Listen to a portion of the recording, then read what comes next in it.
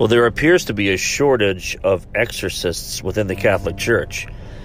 In fact, there was a recent calling from priests on the Catholic Church to appoint more exorcists. Father Pat Collins told the Irish Catholic newspaper demand for exorcism services had risen exponentially in recent years. A renowned Irish exorcist and priest has called on the Catholic Church to appoint more exorcists. Father Pat Collins, Dublin-based priest, said the church needed at least one trained exorcist for each diocese, as he gets messages daily from people looking for his help. The priest said the Catholic Church was out of touch with reality, as they are sending sufferers of possession to psychologists instead of performing rituals. Father Collins told the Irish Catholic newspaper demand for exorcism services had risen in recent years.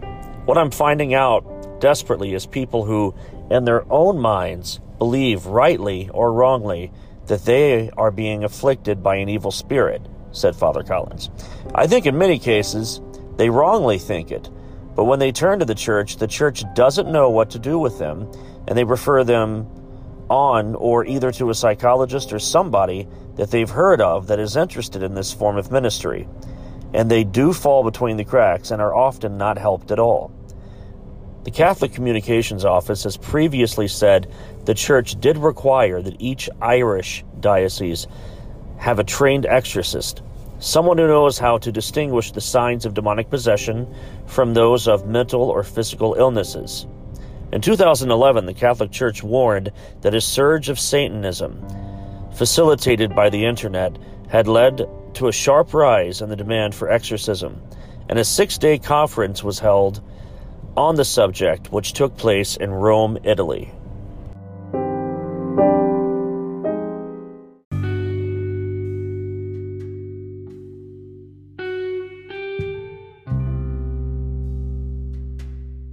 Current events and other fun facts. Hi, this is Neil. I was just doing a funny voice to spice it up a little bit. I'm hoping you're having a great week. Sharing some current events with you. This one is not necessarily paranormally related, but it caught my attention. Headline states that President Trump appeared to endorse efforts by legislators in several states to allow public schools to offer Bible classes. Well, that's great if they're offering the Bible classes as like an elective and whatnot. I'm all for that. Me also being a Christian, I understand that you cannot enforce biblical mandation in the classroom, considering the fact that in America we are a melting pot, and freedom of religion means all religions, not just endorsement of Christianity. We have people who practice Judaism in America, Buddhists, Hindus, atheists, Wiccans, people who subscribe to the satanic philosophy, people who worship heads of lettuce or a squiggly-faced octopus-type creature. There's also people who worship pairs of jeans or maybe Islam. You can't necessarily say we're going to offer Bible classes and not offer the rest. That's discrimination, and it could open a whole new can of worms. Numerous states introducing the Bible literacy classes, giving students the option to study the Bible, starting to make a turn back. Great, Mr. Trump tweeted Monday, morning after Fox and Friends ran a segment on the topic. Christian lawmakers and 6 Republican-controlled state legislators across the country are pushing for legislation that would allow public schools to offer elective classes on the New and Old Testaments. Electives are fine. If it'd be like a Bible club or a young Christians club, schools have always had those. And a lot of people that are on the far right think that there's some sort of a dark conspiracy against Christianity in America. That's just a farce. That's like in the 1980s during the days of the Satanic Panic, when James Dobson and Focus on the Family spread rumors at that point in time. This is way before the internet, so you really couldn't fact-check a whole lot of stuff. You just had to take it for face value and say, oh yeah, that's absolute gospel. But Dr. James Dobson and Focus on the Family created this hysterical movement stating that people who were playing Dungeons & Dragons were committing suicide, or people who listened to heavy metal were committing suicide. Yeah, there were suicides back then. That was normal. Unfortunately, it's a part of life. In fact, in just the last 2 years, in the state of Ohio alone, suicide has increased by 50%. And it's not necessarily attributed to heavy metal music or Dungeons and Dragons either. I mean, there's an onslaught of things. Cyberbullying, bullying in school, mental health instability, the lack of mental health stability in our legislation and in our country. You want to blame mental illness on gun violence, but then you turn around and you want to cut funding and prevent the CDC from exploring the fact that there is an epidemic of gun violence in this country. Statistics show this, and it has increased tenfold. You have people that are mentally ill getting their hands on guns easier, faster, without proper background checks. You can go to a gun show and show your ID, maybe not even have to show your ID. Normally, if you're white and you have a bit of a southern accent, you can get pretty much whatever you want at a gun show. That's the unfortunate reality we're faced with. And I'm sure I'll be turning off a lot of my listeners, but that's fine. I'll pick up more listeners, so be it. The push by conservative legislators in Florida, Indiana, Missouri, North Dakota, Virginia, and West Virginia have stirred some controversy in regards to this optional elective that they're wanting to offer. My comment to that is this. That would be great if Trump, who is endorsing wanting Bible classes back in school as a regular elective, if he would actually read and practice and exhibit what Christ asked us to do unto the least of us. Instead of being the physical embodiment of the 7 deadly sins itself, it would be great if he led by example and changed and became a better person and showed more of the empathy and the class and grace and tact and compassion of Jesus Christ, instead of worshiping the God that he truly does worship, which is himself.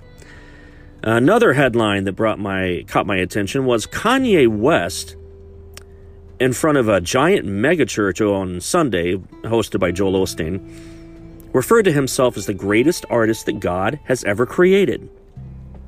It was during the Joel Osteen service on November 18th.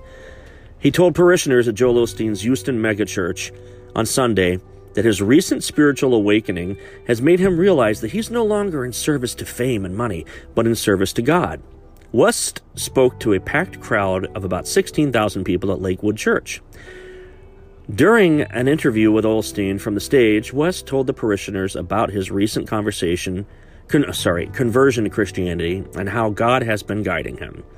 I know that God has been calling me for a long time, and the devil has been distracting me for a long time, West said. He added that at his lowest points, when he was hospitalized in 2006 for a mental breakdown, God was there with him, sending him visions and inspiring him. Last month, West released Jesus is King, a gospel-themed album that's been described as Christian rap. I've listened to it. It's a decent album.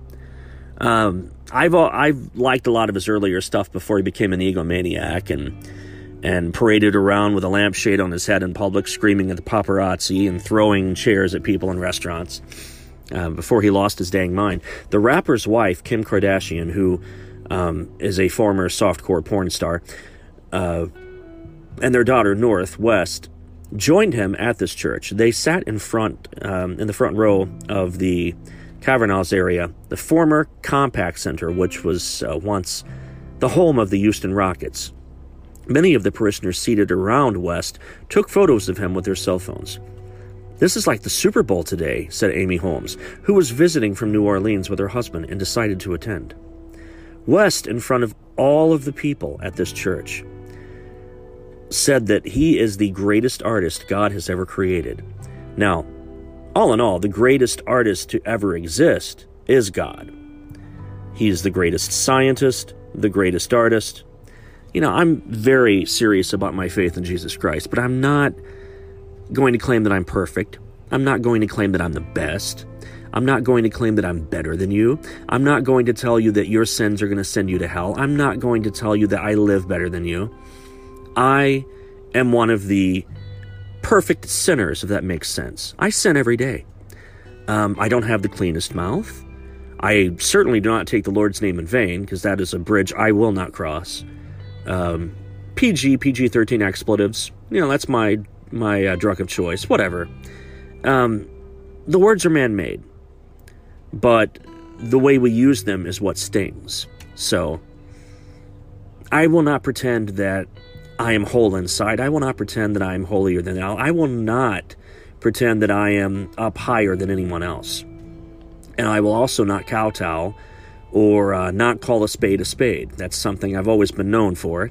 And I've lost a lot of people in my life as a result of it, but so be it. I always find more people. But I have had enough of Kanye West's media circus and his attempt at milking the Christian cash cow. This man is mentally ill and is playing Christian as a way to not only reach another audience, but to also showboat more and more for his own self-fulfilling prophecy. He's a false prophet and a charlatan. A false prophet and a charlatan. Now, I've said this time and time again about Trump and about Pence and about everyone else right now that is in the festering boil that is known as the GOP. The party of Lincoln is dead, folks. The party that Abraham Lincoln inspired is gone. It's dead. It died with McCain. It died with Reagan. Real, true leaders are gone. The people we have in power now, it's an atrocity to mankind. We're going to look back at this, or maybe we'll be gone by then, but we will be a part of history that the people of the future will look back at and think, what the hell? Much like we look at the reign of Hitler now, wondering, how did we let it get this far out of hand? How did he get the endorsement of the church? Much like Trump getting the endorsement of the church. He has single-handedly hijacked modern Christianity and made it a weapon against people that pseudo-evangelicals deem as unclean or impure. He's a false prophet and a charlatan. He wouldn't know humility if it appeared in the form of a snake and bit him between the eyes. In regards to Kanye calling himself the greatest artist to ever live and the greatest artist ever created by God, keep in mind, Kanye is no Beethoven.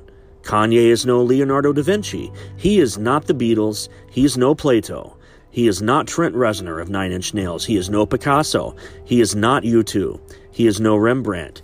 He is not Marvin Gaye. He's no Michelangelo. He's no Bruce Springsteen. He's no Salvador Dali. He's no Freddie Mercury. He's no Bob Dylan. He is not Prince. He is not Outkast. He is not Pink Floyd. He is not Elvis Presley. He is no Vincent van Gogh. He is not Jimi Hendrix. He's not Jim Morrison. He is not Childish Gambino. Need I go on? The people I just named off are a few of the greatest, most gifted artists of all time, and they never felt the need to tell us that. Take a seat, Kanye. You're drunk on your own ego. Neil Parks out.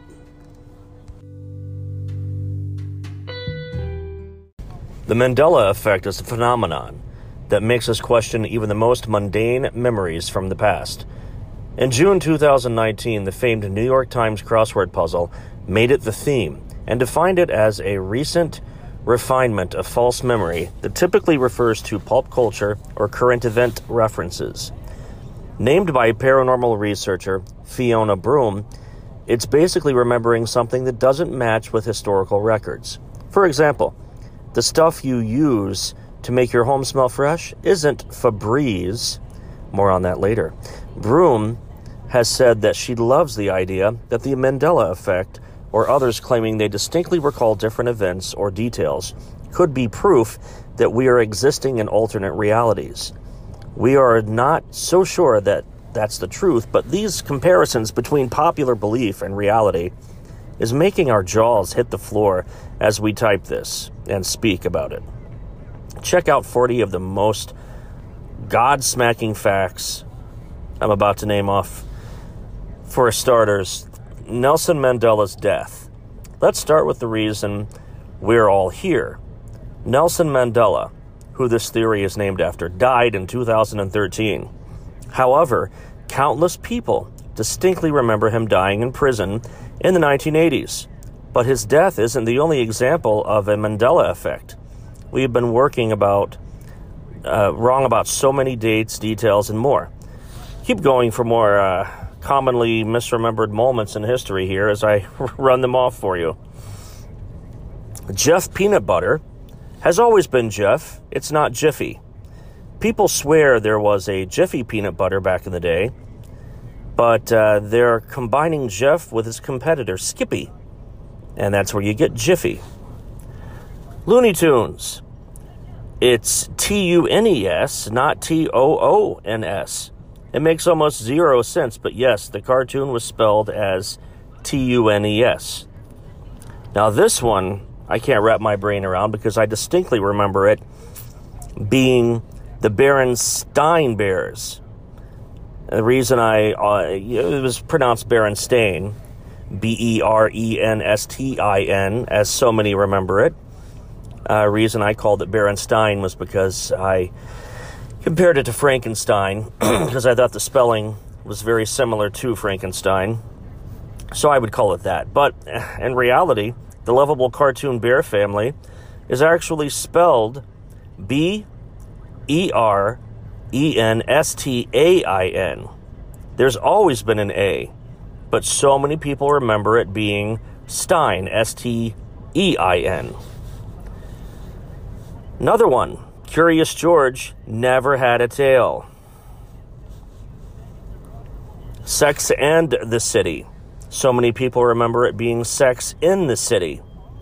But these four women were, in fact, having sex in the city, but the show was actually titled Sex and the City. Febreze. You might use this stuff every day, but to be honest, you might have thought it was Febreze, Breeze, where in fact it's only one E. Oscar Mayer is actually Oscar Mayer, Mayer, but still pronounced Meyer. Skechers is Skechers, not Sketchers. Fruit Loops is not Fruit, it's Froot. Kellogg has been spelling Fruit Loops like that for years, and I only noticed it now.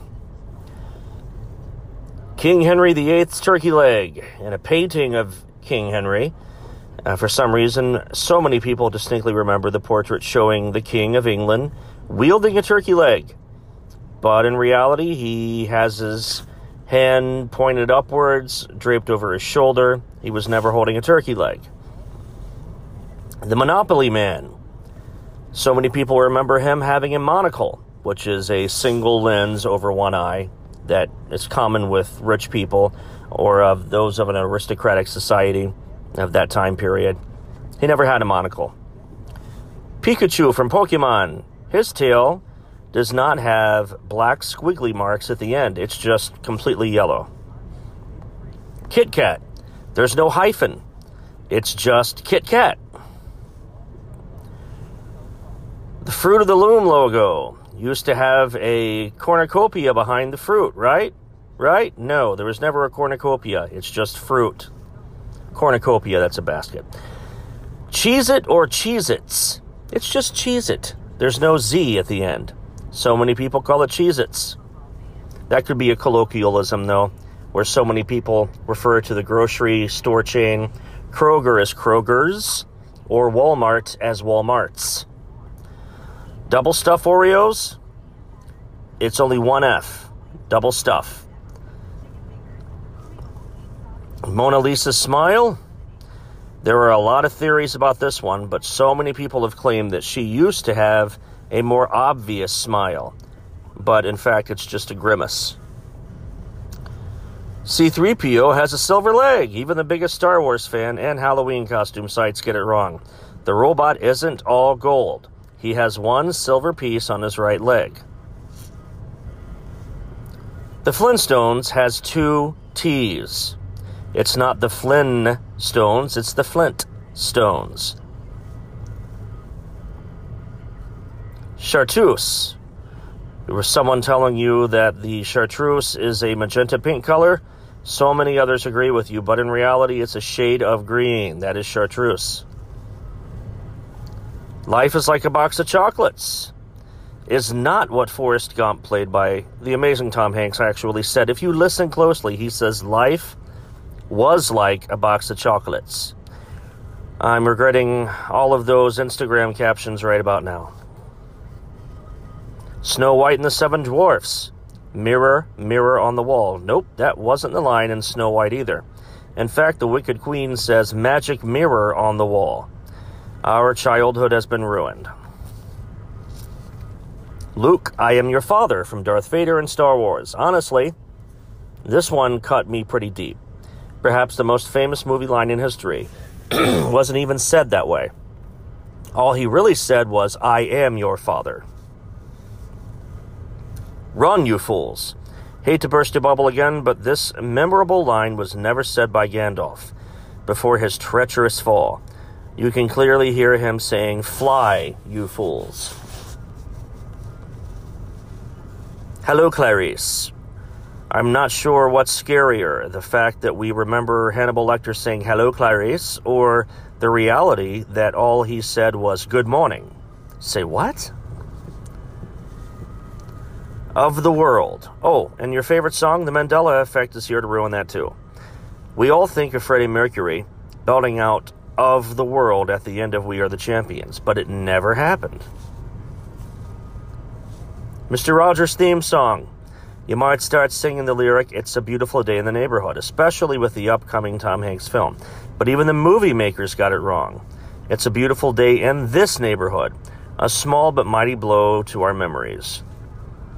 The number of U.S. states. The correct answer is 50, obviously, but some Americans and foreigners alike recall learning that there were 51 or 52.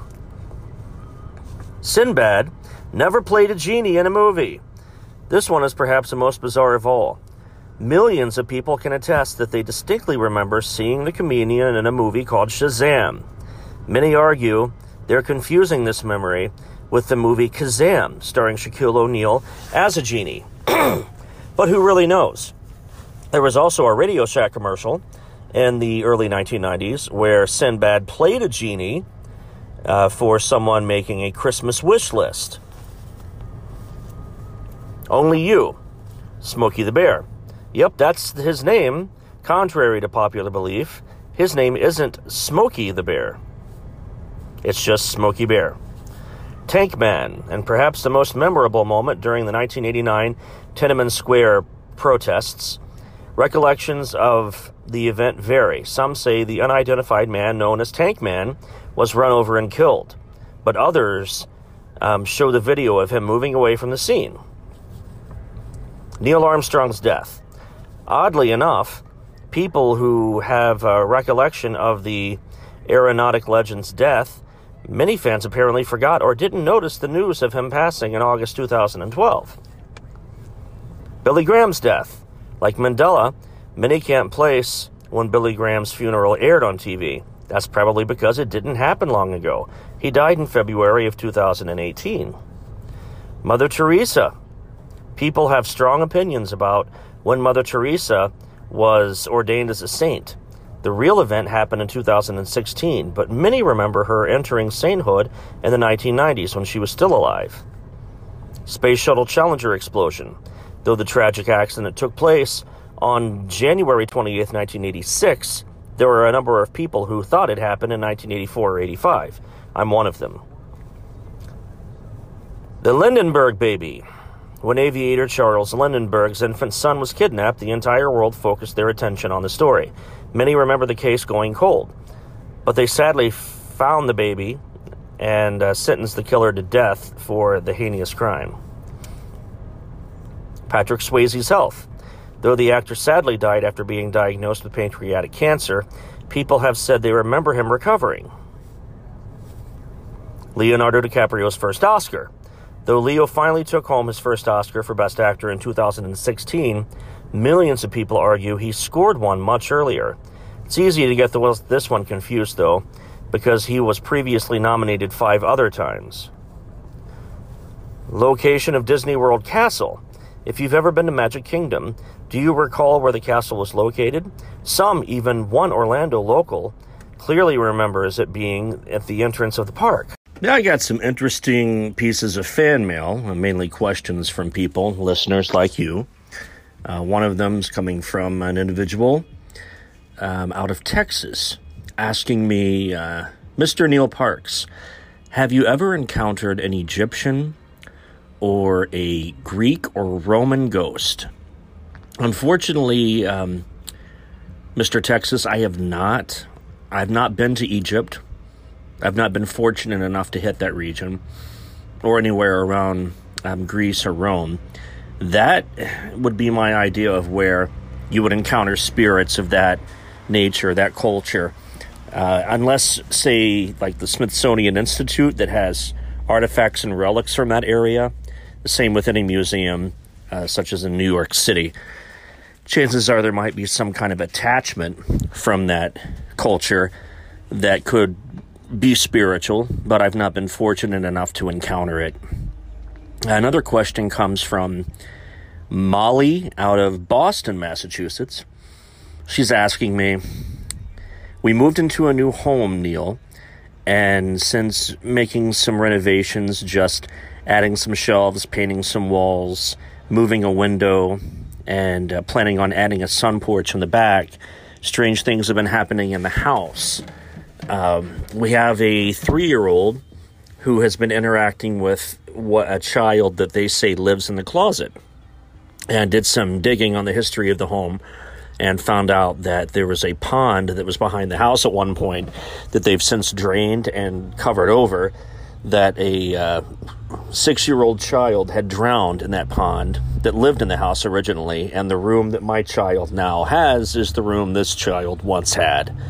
And that's based on the description of what my child has given me in regards to the other child that I can't see, but they are playing with and interacting with, matches the description of the child who died from drowning on the property. What should I do? At this point, it doesn't appear to be any kind of a threat based on just interacting with that. If it is residual, then that's perfectly normal, perfectly fine, absolutely harmless. If it's something that is non-human and manifesting itself and appearing as a child to toy with and manipulate your child and your family, then that could be dangerous. Only time will tell. Either the child, your kid, will grow out of interacting with this once that extra gland closes over. So many of us, of the human population, percentage-wise, loses the ability to interact through a natural sixth sense because of what we know as the third eye, the gland that is attached to your cerebral cortex, closes over with age, and then there's no longer any kind of an interaction with the spirit world or the ability to see things that you can't physically see but are there metaphysically. Only time will tell, but if it begins to show any signs of aggression, or if your child is actually being hurt by this thing, then you definitely want to seek a paranormal investigation team or research team that is tied deeply into a church or faith, to where you could use either a rabbi or a priest or a Christian minister to eradicate negative energy. If that becomes the case, that would be wise. The next question comes from Mark out of Florida. He's telling me about a time that he and some friends went camping in Tennessee and encountered what appeared to be a giant dog bear creature. He's asking me if there have ever been any werewolf sightings, or reports, that is, in Tennessee, in this area, outside of the mountains, close to, he says, it's a PGA golf course on the other side of the mountain. But in this region he was camping in, he and his friends encountered some strange dog bear type creature. Now, I can tell you, Mark, that the dog man has always been described as some sort of a strange hybrid bear dog looking thing. Not quite a werewolf, not anywhere near as big as a bear, but it does have strong, stalky arms and stands upright and has backwards bending legs like a dog or a standard animal, where their knees are essentially on the back of their leg. And they do have that appearance, and they stand upright, but they hunch over and they can run on all fours at the same time, as well as running on the back legs. If that is what you, in fact, encountered, chances are you saw a dog man. Now, as far as dog man reports in Tennessee, I've not come across any, nor have any of the other people that I've collaborated with and other research teams I've worked with in the past, have they ever written about, talked about, or encountered a dogman in Tennessee. It's something to definitely flag and keep a close eye on, because you may not be the only one encountering this type of creature. I'd like to thank all of my fans and people listening who will hopefully become fans of the show for sending in your questions. I take those anytime. You can send emails and questions to parksparanormal@gmail.com. That's parksparanormal@gmail.com. And you can always get on YouTube or Facebook and type in keywords under search at The Neil Parks, and my YouTube channel is under Parks Paranormal. You can always find it, of course, through Google, or go on YouTube and put in at The Neil Parks, and you will find my channel. And I would be happy to answer any questions you have, give you some advice, or fair warning. Thank you so much for the fan mail, the questions, the letters. Keep them coming, people.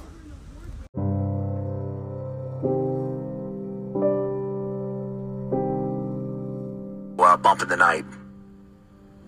And some of the things that go bump in the night, our buddy Neil Parks from from Chillicothe was here just about a week ago. And over the last couple of years, he's given us like the lowdown on some serious haunted areas and different mythological creatures that people are talking about. So by popular demand, I wanted to play a couple of these. And here's Neil. Play cut 2 here, Rick.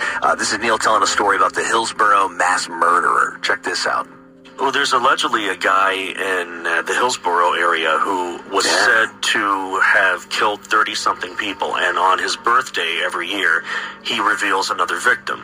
And that's what's keeping him out of solitary confinement, and allegedly the sheriff's department in that area is keeping him in the jail itself, not an actual populated prison, because he's worked out a deal to where on his birthday he releases the name of a new victim, and his property is said to be haunted by at least 17 victims.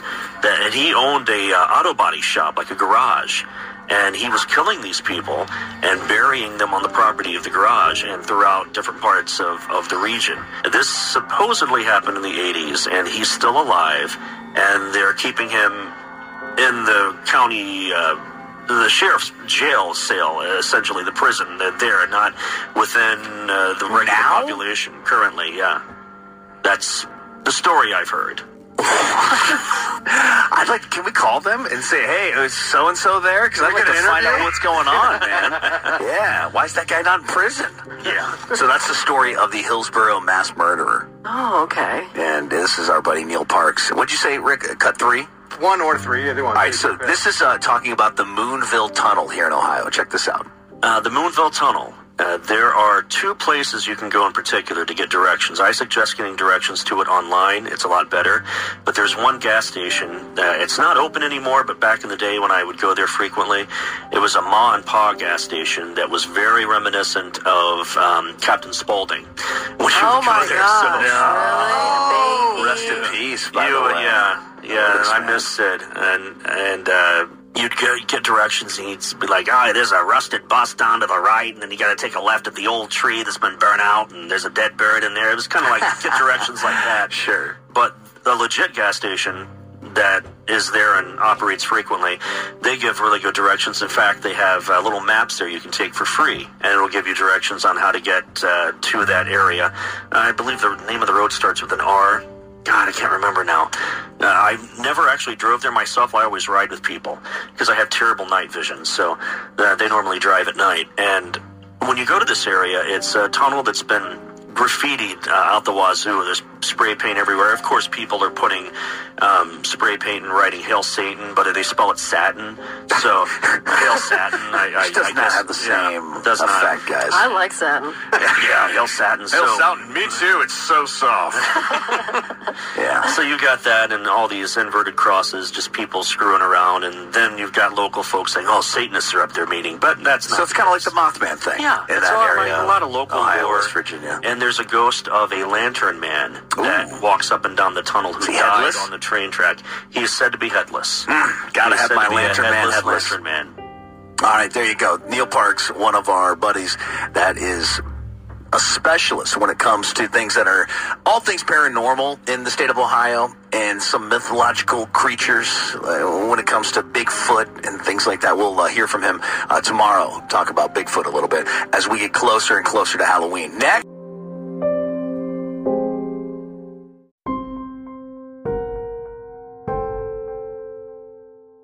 I have a bit of a treat for my listening audience, just in time for Halloween, of course.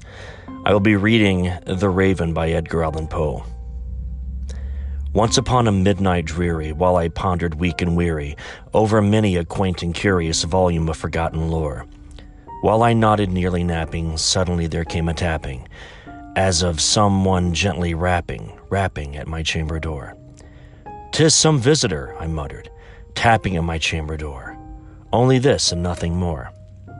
Ah, distinctly I remember, it was in the bleak December, and each separate dying ember wrought its ghosts upon the floor.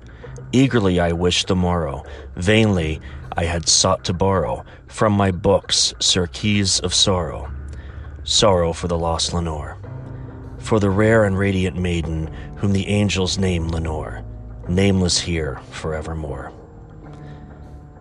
And the silken, sad, uncertain rustling of each purple curtain thrilled me, filled me with fantastic terrors never felt before. So that now, to still the beating of my heart, I stood repeating, "'Tis some visitor," entreating entrance at my chamber door. Some late visitor entreating entrance at my chamber door. This is it, and nothing more. Presently, my soul grew stronger, hesitating then no longer. "Sir," said I, "or madam, truly your forgiveness I implore, but the fact is I was napping, and so gently you came rapping, and so faintly you came tapping at my chamber door, that I scarce was sure I heard you. Here I opened wide the door, darkness there and nothing more. Deep into the darkness peering, long I stood there wondering, fearing, doubting, dreaming dreams no mortal ever dared to dream before. But the silence was unbroken, and the stillness gave no token, and the only word there spoken was the whispered word, "Lenore?" This I whispered, and an echo murmured back the word "Lenore." Merely this, and nothing more. Back into the chamber turning, all my soul within me burning. Soon again, I heard a tapping, somewhat louder than before. "Surely," said I, "surely, that is something at my window lattice. Let me see then. That Thereet is. This mystery explore. Let my heart be still a moment, and this mystery explore. 'Tis the wind and nothing more." Open here I flung the shutter, when with many a flirt and flutter, in there steeped a stately raven, in the saintly days of yore. Not the least obscense made he, not a minute stopped or stayed he, but with mine of lord or lady perched above my chamber door, perched upon a bust of Pallas, just above my chamber door, perched and sat and nothing more. Then this ebony bird, beguiling my sad fancy into smiling, by the grave and stern decorum of the Countess it wore.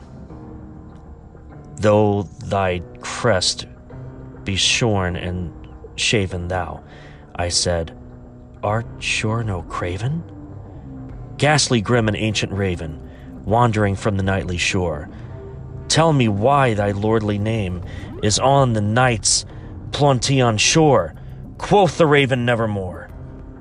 Much I marveled, this ungainly fowl, to hear discourse so plainly, though its answers little meaning, little relevancy bore, for we cannot help agreeing that no living human being ever yet was blessed with seeing bird above his chamber door, bird or beast upon the sculptured bust above his chamber door, with such a name as nevermore. but the raven sitting lonely on the placid bust spoke only that one word, as if his soul in that one word he did outpour. Nothing farther than he uttered, not a feather then he fluttered, till I scarcely more than muttered, other friends have flown before. On the morrow he will leave me, as my hopes have flown before. Then the bird said nevermore. Startled at the stillness broken, my reply so aptly spoken. Doubtless, said I, what it utters is its only stock and store, caught from some unhappy master, whom unmercifully disaster followed fast and followed faster, till his songs one burden bore, till the digress of his hope and his melancholy burden bore of nevermore. But the raven still beguiling all my fancy into smiling, straight I wheeled a cushioned seat in front of bird and bust and door. Then upon the velvet sinking, I betook myself to linking fancy unto fancy thinking. What this ominous bird of yore, what this grim, ungainly, ghastly, gaunt, and ominous bird of yore meant and croaking nevermore. This I sat engaged in guessing, but no syllable expressing to the fowl whose fiery eyes now burden into my bosom's core. This and more I sat divining, with my head at ease reclining, on the cushion's velvet lining that the lamplight gloated o'er. But whose velvet violet lining with the lamp light gloating o'er, she shall press, nevermore.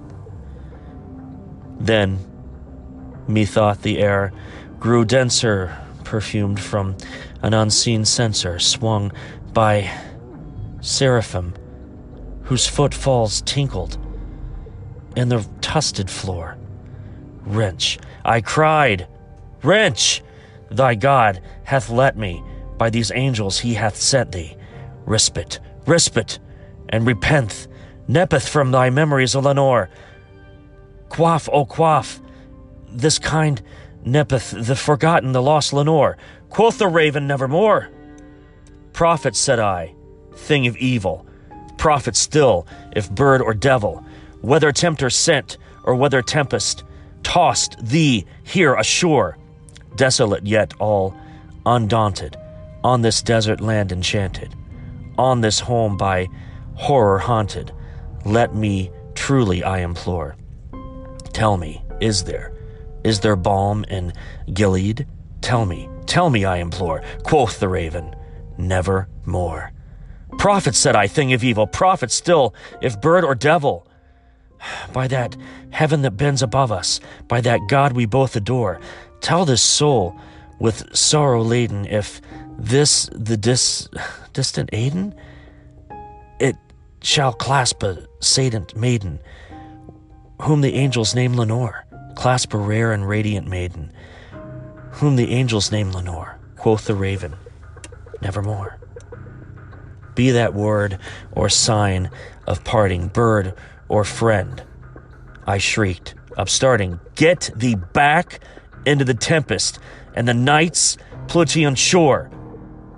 Leave, go back as a token of that lie thy shall hath spoken. Leave thy loneliness unbroken, quit the bust above the door. Take thy beak from thy heart, take it out, and take thy form from my door. Quoth the raven, nevermore. And the raven never flitted. Still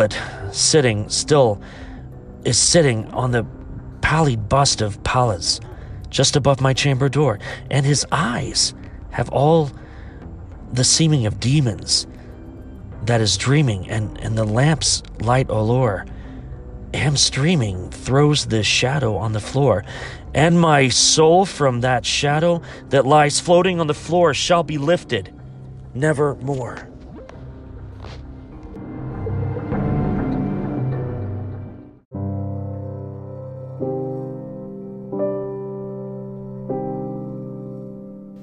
paranormally related television shows have become a staple for entertainment. It started really with shows like Beyond Belief. In the 1970s, I grew up watching documentaries that were hosted by Raymond Burr and Leonard Nimoy. And they did documentaries on Bigfoot, Sasquatch, Yeti, Loch Ness Monster, Bermuda Triangle, ghostly encounters, UFOs. And it really sucked me in at a very early age.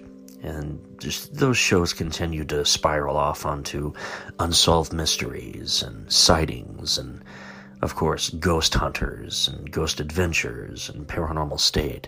The list goes on. And there are so many that at one time the market became completely saturated with more paranormal shows, paranormally related type of shows than you could shake a stick at. Destination Truth, Monster Quest. There was some really good and reputable shows, but at the same time, there was a lot of crap out there that was just choking the viewer with nonsense and questionable evidence, if any evidence was collected at all. Became a lot of smoke and mirrors. It was a disappointing time near the end, but there's been a resurgence lately. Reputable teams are making a comeback after taking a break for a while, like the gang from Ghost Hunters. The show is back now, and then there's the other half of Ghost Hunters. They are now doing a different show as well. And I've worked with a few of these people in the past, like Josh Gates from Destination Truth. I've collaborated with Jason Hawes from Ghost Hunters. A few other people that really know what they're doing, know what they're talking about, and hold a positive light within that genre of entertainment. Can't say enough good things about those people.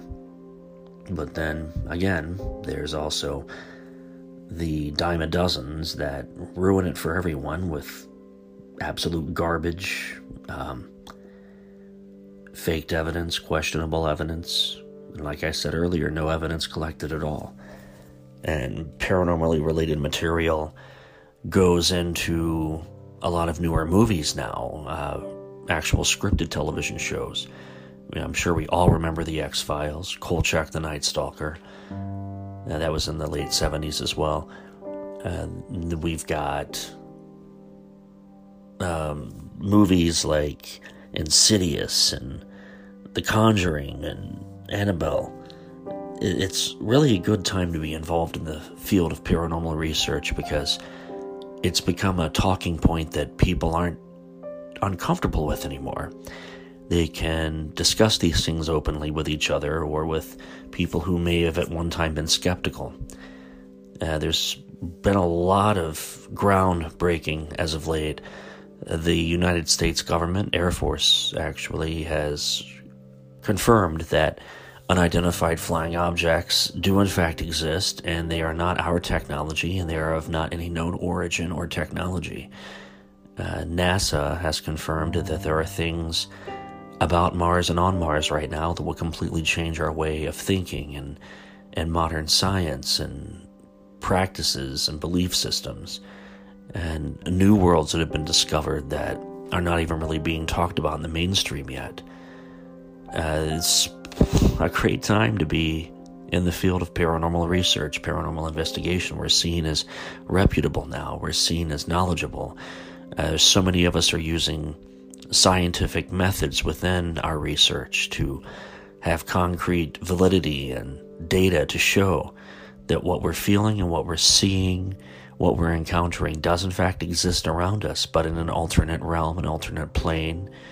And it's not in the physical realm, it's metaphysical, it's pseudoscience. You can use thermal imaging equipment, you can use infrared thermometers, you can use various types of LED lights with different types of lumens that capture things that may not have been seen with regular lights or the naked eye.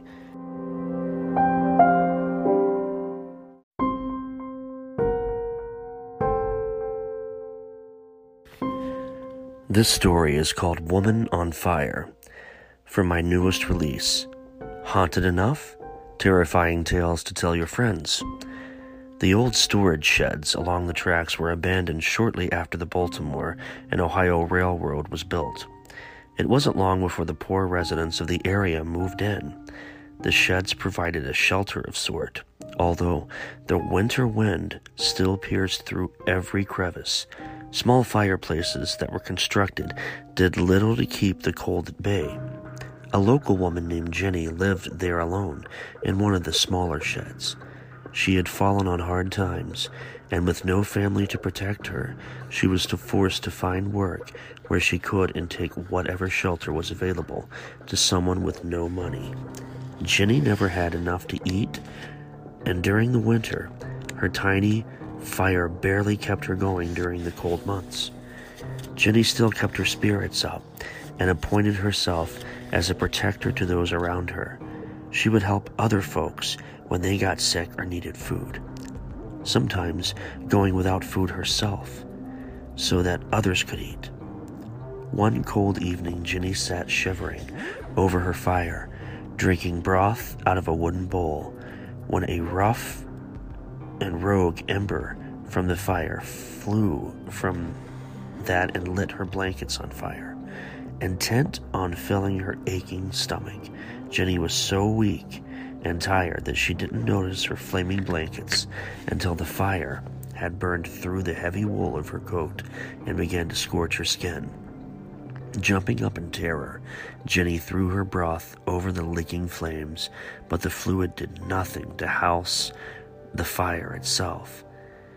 In terror, Jenny fled from the shack and ran along the train tracks, screaming for help as the flames engulfed her body. The train station was not far from her, and instinctively Jenny made a run for it. She was hoping to find someone, anyone to help her. Within moments, her body was a glowing inferno, and Jenny was overwhelmed with pain. Her screams grew more horrible as her steps slowed. She staggered blindly onto the tracks just west of the station. She had become a ball of fire that barely looked human. In her agony, she did not see the glowing lights of the train coming around the curve, or hear the screech of the brakes as the engineer spotted her fire-eaten figure and tried to stop. A moment later, her terrible screams broke off as the train mowed her down. Alerted by the whistle, the crew from the station came running as the engineer halted the train and ran back down the tracks towards poor Jenny, who was still burning and strewn about in many pieces. The men doused the fire and attempted to carry her away, but there was so much of her scattered that it could no longer be classified as a human body. There was no hope for her. She was destitute and dead, with nothing to leave behind and no one to claim her. A few days later, a few local people and the crew from the train station pitched in and were able to give her remains a pauper's funeral. Jenny was buried in an unmarked grave at the local churchyard.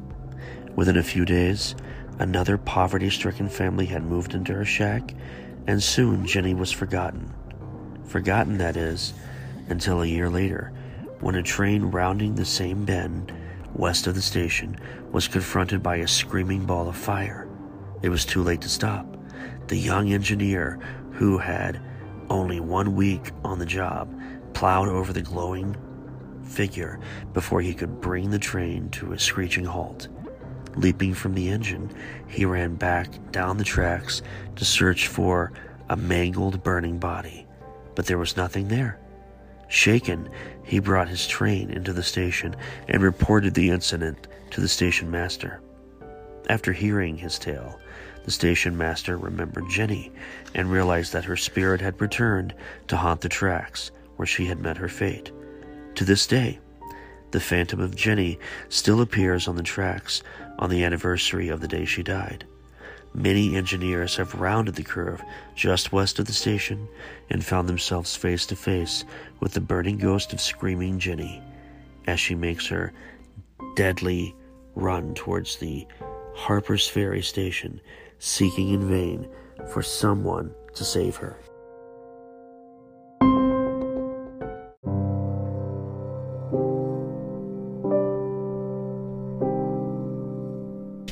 Halloween is an annual holiday celebrated each year on October 31st, and Halloween 2019 occurs on Thursday this year, in October 31st. And there's been a lot of buzz online about people wanting to put Halloween to the very last weekend of the month in October, which would be heresy, considering it always falls on the 31st of October, and that's where Halloween should stay. Moving it to another day or another time would be completely absurd. It originated with the ancient Celtic festival of Samhain, when people would light bonfires and wear costumes to ward off ghosts and evil spirits. In the 8th century, Pope Gregory III designated November 1st as a time to honor All Saints, which All Saints' Day became that, incorporated some of the traditions from Samhain, which is Halloween. The evening before was known as All Hallows' Eve, and later Halloween, over time, Halloween evolved into a day of activities like trick-or-treating, carving jack-o'-lanterns, festivities, gatherings, donning costumes, and eating sweet treats. Halloween's origins date back to the ancient Celtic festival. And this was 2,000 years ago in the area that is now known as Ireland, the United Kingdom, and northern France. They celebrated their new year on November 1st. Halloween marked the end of the year. This day marked the end of summer and the harvest and the beginning of the dark, cold winter, a time of year that was often associated with human death. Celts believed that on the night before the new year, the boundary between the worlds of the living and the dead became blurred. On the night of October 31st, they celebrated Samhain, when it was believed that the ghosts of the dead returned to Earth. In addition to causing trouble and damaging crops, Celts thought that the presence of the otherworldly spirits made it easier for the Druids, or Celtic priests, to make predictions about the future.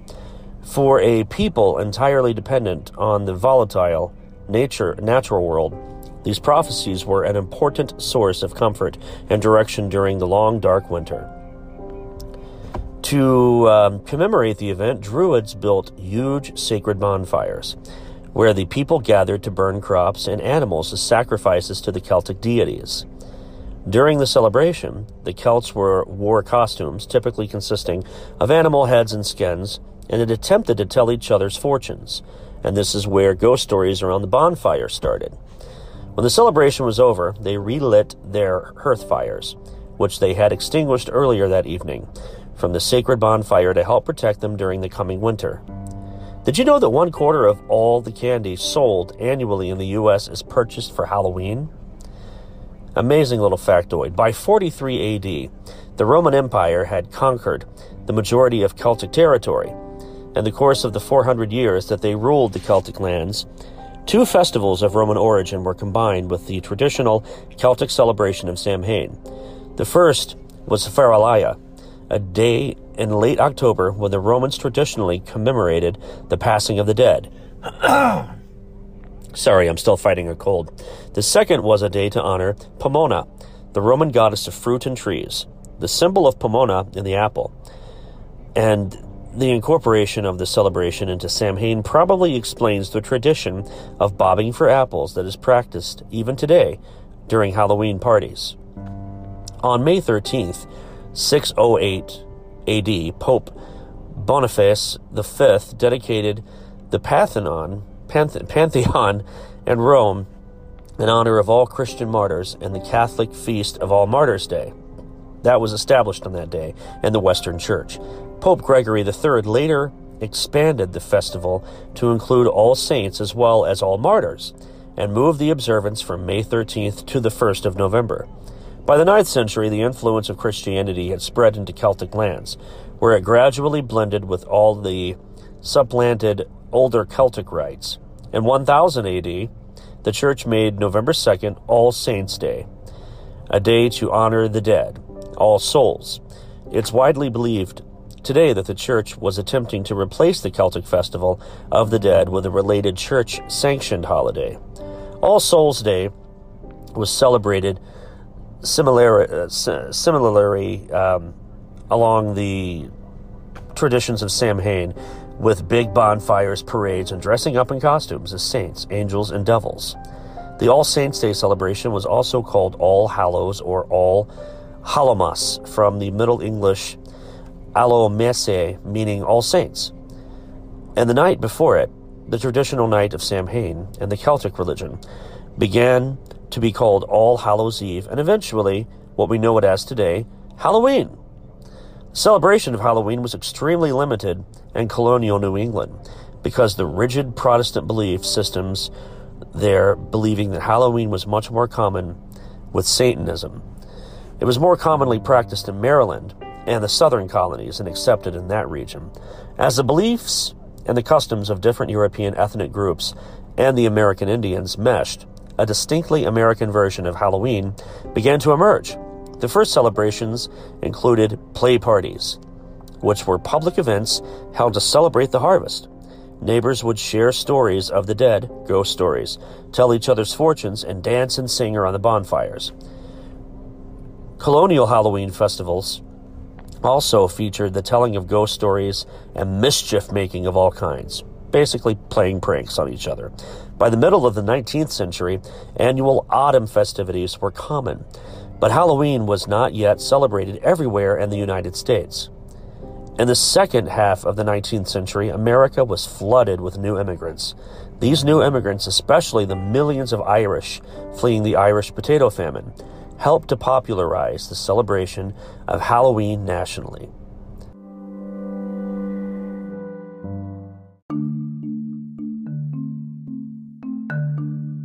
The term close encounter was coined by American astronomer and UFOologist Joseph Allen Hynek from 1910 to 1986, in which he died. In his 1972 book, The UFO Experience, A Scientific Inquiry, Hynek proposed three types of close encounters.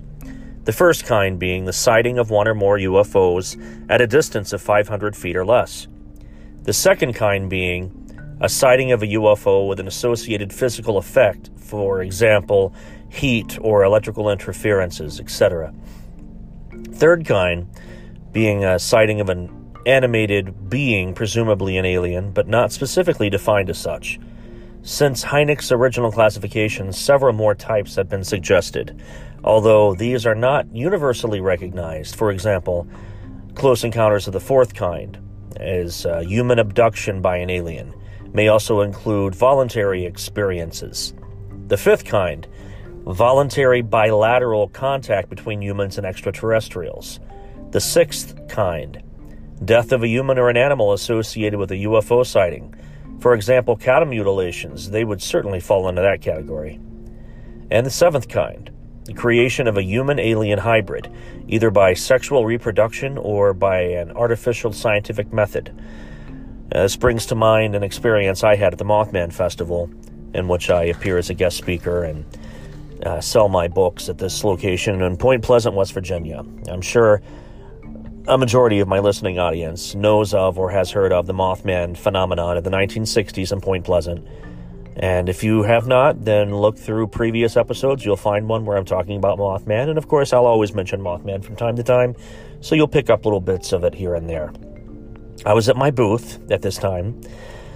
This woman approached me and was talking about that she needed to see me, talk to me separately from everyone else. She had something to share. So she tells me this story about how she's been abducted repeatedly since she was a child. Most recently, within the last year, she had been abducted and impregnated by some kind of a procedure used by these aliens that abducted her, and that she was carrying the child almost to full term.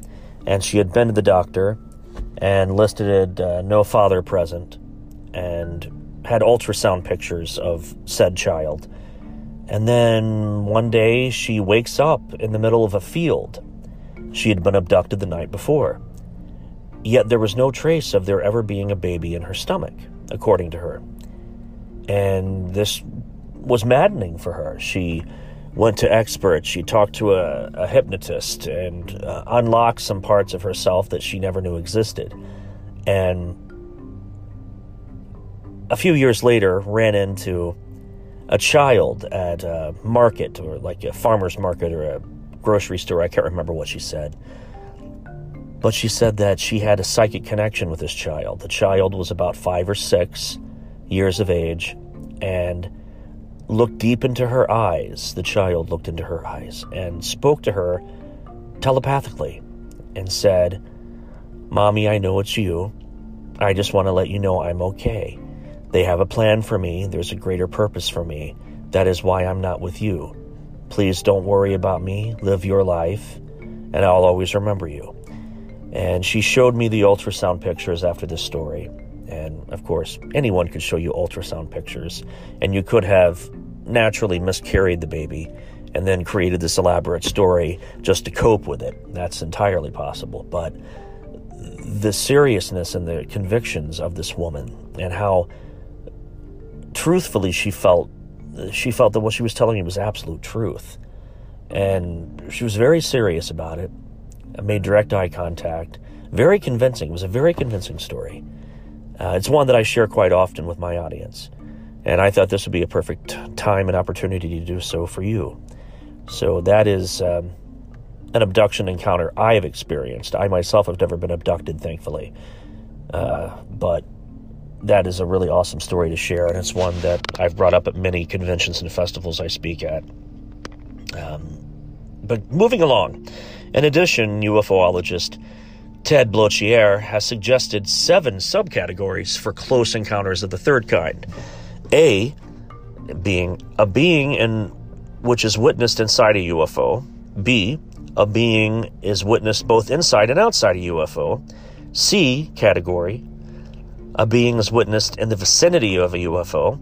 Another subcategory. D, a being is observed without the presence of a UFO, but UFO activity is reported in the area around the same time. E, as type D, but UFO activity is not reported in the area. F, no entity or UFOs are witnessed, but the subject experiences some kind of communication. G, abduction, the same as close encounter of the fourth kind. A possible 8th subcategory would be H. An alien is injured, captured, and or killed. Brings to mind the Roswell incident of 1947 in New Mexico. The phrase close encounters entered mainstream pop culture following the 1977 Steven Spielberg film Close Encounters of the Third Kind, which is a favorite of mine. Thanks to this film, most adults in the Western world associated the phrase with alien encounters, even if few people can actually define the encounter types.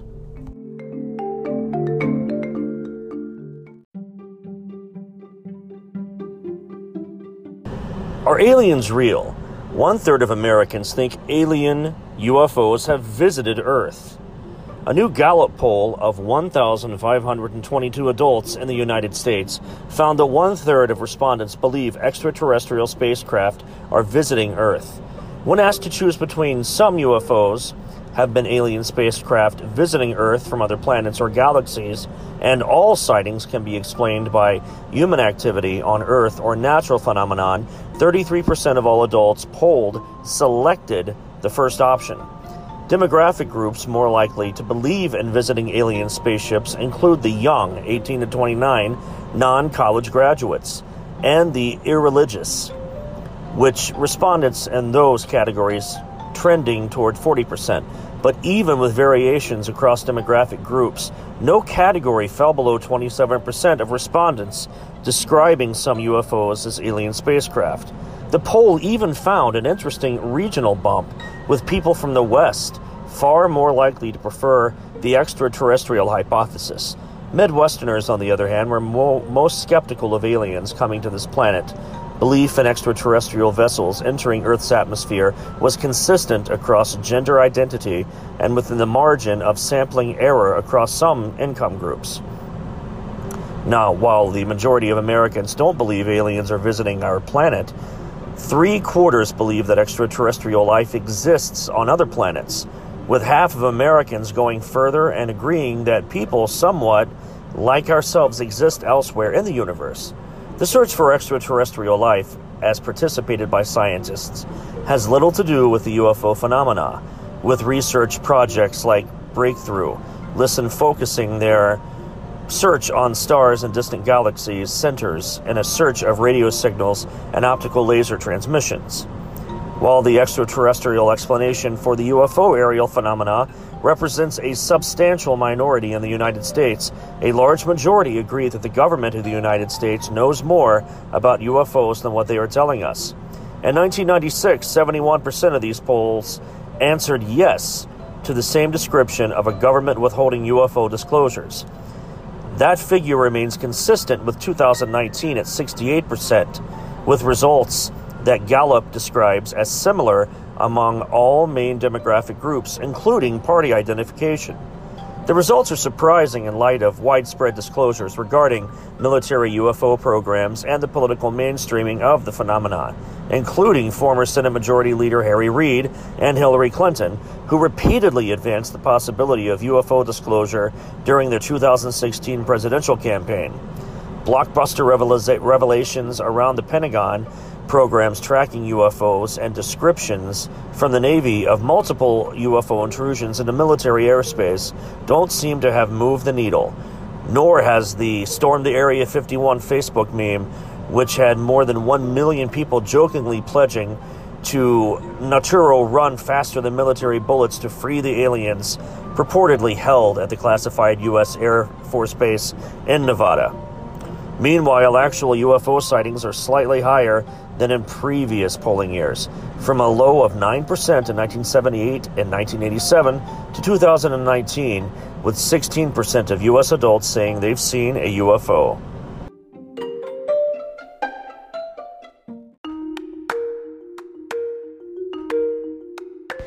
Fear of the dark. It's a common fear that so many people share. It's a common one. One of the reasons darkness can be so scary is that our eyes tend to play tricks on us when the lights are low. A jacket hanging on the door can easily morph into what looks like a person, or a pillow stuffed under your blankets can appear as someone lurking in your bed. Sometimes it's easy to debunk these visions as your imagination.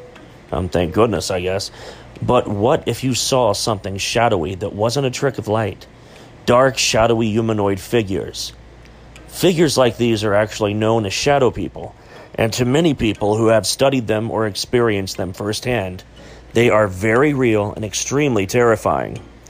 Ever had the experience of reading or watching television when suddenly from the periphery of your vision, you see what appears to be a shadowy figure moving in the room, even for a moment? Again, it's easy to chalk these experiences to your eye playing tricks on you or the reflection of a passing car, but countless people around the world have reported eerily similar sightings, some of them highly specific. Thus, the mystery of the shadow people has captivated the minds of paranormal friends everywhere. So exactly what are shadow people, and how real can they possibly be? The term used to describe these alleged beings was apparently coined by author Heidi Hollis, who has penned several books on paranormal phenomena. Shadow people have been around since the beginning of time and are a dark influence upon society, Hollis said in an interview with radio show Coast on Coast to Coast AM. And it appears that these beings have in fact been around throughout history, as descriptions of shadowy human-like figures have appeared in folklore dating back to ancient times. For example, the Quran mentions pitch-black, sapient beings that aren't entirely spiritual or physical, and people in ancient Europe reportedly believed that shadow beings desired blood, and without it, couldn't be reborn. And in modern times, reports from people claiming to have seen these beings themselves, come from all over the world. Most of these shadow creatures appear through our periphery vision, and people who see them are often unable to describe in detail the features of these mystical entities, apart from their human-like forms and the occasional reports of fiery red eyes, explained Beyond Science TV. Similarly, in Hollis' book about shadow people, titled The Secret War, she describes them as dark silhouettes with human shapes and profiles that flicker in and out of peripheral vision. But it appears that people have begun to see shadow people in more detail in recent times, perhaps because the beings are, for whatever horrifying reasons, making themselves seen more and more. People are beginning to see them straight on and for longer periods of time, explained ThoughtCo on its website, which also notes the appearance of red eyes on the shadow beings being prevalent. There are, of course, many theories about what shadow people come from and whether or not they are even real. Skeptics note that seeing shadow people can simply be chalked up to sleep paralysis, which is straight up terrifying in its own right. I don't care how much people explain it away. Heightened emotional states or sleep deprivation, as people who have experienced these psychological or physiological conditions have noted a correlation, although, if I might add, it still doesn't fully explain why they are seeing the same creepy kind of thing, right? And of course, there's always the explanation that your peripheral vision is basically guaranteed to play tricks on you because it's designed to detect motion and movement, not detail. It's likely that you could make mountains out of molehills, or in this case, shadow people out of shadows, if you were in the right mindset. But then there are these paranormal theories, the ones that seem to resonate more with the people who have actually lived through terrifying encounters and feel strongly that the shadow people are more than just imaginary. Hollis, through her research and experience, apparently believes that shadow people are extraterrestrial in origin. In other words, they are aliens. Author and leading paranormal expert Rosemary Ellen Guiley appears to have had seen alien connection in this. She says, I discovered that many shadow people experiencers are also ET experiencers, especially abductees, Guiley told Psychology Today in an interview. So perhaps these beings are alien in origin, but others believe they may be ghosts, demons, or other kinds of interdimensional beings. According to Natalia Kuna, a psychic medium, shadow people are said to be conscious, intelligent, interdimensional beings that can shapeshift into various forms and figurations and move back and forth between dimensions. That sounds okay, right? But not so fast. Most reports on shadow people are overwhelmingly negative. Encounters with shadow people tend to be accompanied by a feeling of dread, according to many reports. And sorry, but the glowing red eyes are decidedly unchill. But there are allegedly different types of shadow beings, and some of them are non-threatening. Most of the time, though, it's just dark and scary stuff. Apparently, there's one type of shadow person that is said to be more demonic in nature, and that's known as the Hat Man. And it's reportedly seen wearing a top hat and a suit.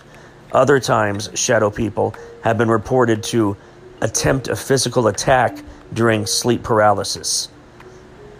Shadow people are sometimes discovered by a person who wakes up to find them trying to choke or suffocate them, said Hollis in an interview with Coast to Coast AM. Overall, I'm not feeling super great about the whole shadow person business, but I guess we have to live with the knowledge now.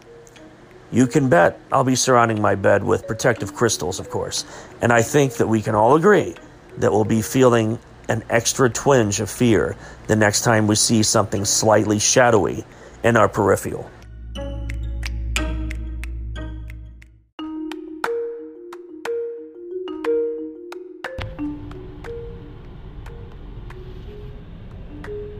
Black-eyed children, or black-eyed kids, are a contemporary legend of supposed paranormal creatures that resemble children between the ages of 6 and 16, with pale skin and black eyes, who are reportedly seen hitchhiking or panhandling, or are encountered on doorsteps of residential homes.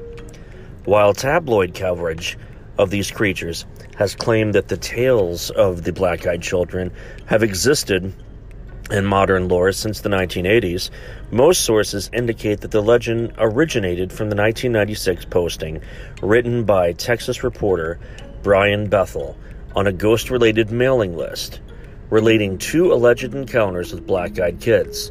Bethel describes encountering 2 such children in Albadine, Texas, in 1996, and claims that a second person had a similar, unrelated encounter in Portland, Oregon. Bethel's stories have become regarded as classic examples of creepypasta and gained such popularity that he published a FAQ just to keep up with the demand for more info about the new urban legend. In 2012, Brian Bethel told his story on reality TV series Monsters and Mysteries in America. He wrote a follow-up article for the Abilene Reporter News, describing his experience and maintaining his belief that it is legitimate. In 2012, the horror film Black Eyed Kids was produced with Kickstarter funding, its director commenting that the creepy children were an urban legend that's been floating around on the internet for years now. I always thought it was fascinating. A 2013 episode of MSN's Weekly Strange that featured reports of black-eyed children is thought to have helped spread the legend on the internet. During 1 week in September of 2014, the British tabloid Daily Star ran 3 sensationalistic front-page stories about alleged sightings of black-eyed children, connected to the sale of a supposedly haunted pub in Staffordshire. The paper claimed a shock rise in sightings around the world. Alleged sightings are taken seriously by ghost hunters, some of whom believe black-eyed children to be extraterrestrials, vampires, or ghosts. Science writer Sharon A. Hill was unable to find any documentation of black-eyed child encounters, concluding that the tales are passed on as friends of a friend type ghost stories. Hill considers the legend to resemble typical spooky folklore stories, such as the Phantom Black Dog, where the subject is not supernatural, and there may never have been an actual or original encounter. Snopes lists this phenomenon as being legend. Now, it's entirely up to you what the black-eyed children, or the children with the sunken-in eye holes, whatever you prefer to call them, might be. Fact, fiction, legend, lore, no matter how you slice it, it's a lot of fun to discuss, because first and foremost, it's creepy as hell.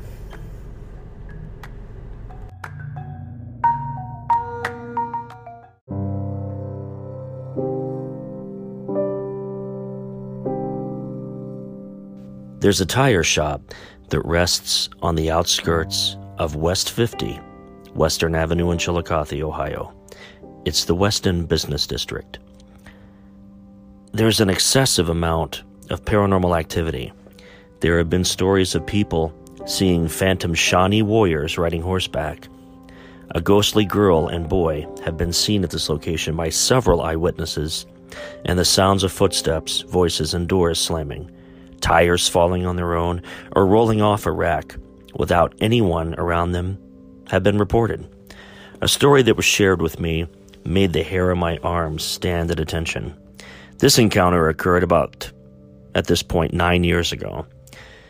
A customer arrived after business hours with the intentions to drop off his vehicle for repairs. He parked near the front of the building and waited for his ride to pick him up.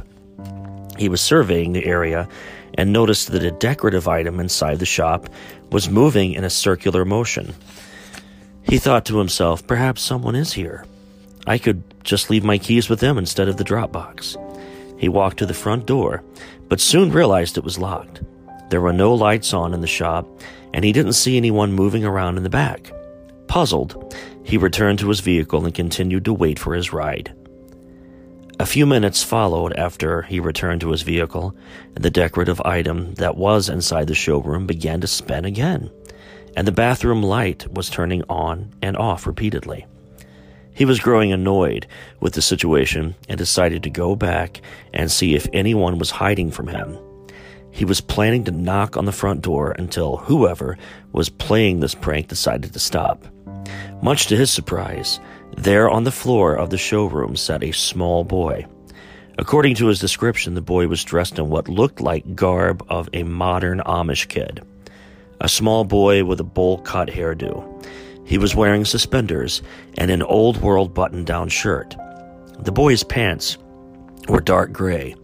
Everything about what this man was seeing rattled his nerves to the bone. The small boy appeared to be sitting on his legs, crossed over. The boy just sat there, staring at this display as it spiraled. The lights continued to go off and on as this boy remained motionless. The customer couldn't fathom what he was seeing. Where did this boy come from? Where are his parents? Were just some of the questions running through his mind during this encounter. He proceeded to step back away from the window. Without what felt like a second, the lights were off and the boy disappeared. The boy then instantly reappeared face to face with this frightened man. The way this man described the look of the boy left me speechless. In his words, he said, "The boy showed his face to me. He went from sitting on the floor to standing at the window in a mere nanosecond. His mouth was gaping open, and his eyes, oh my God, his eyes. There were no eyes, only black, sunken sockets. He looked miserable." Upon having the life scared out of him, the customer ran from the window, got in his vehicle, and drove straight home. It would be 3 years after that point before he returned to this business. He later tracked me down at my day job and relayed this story to me.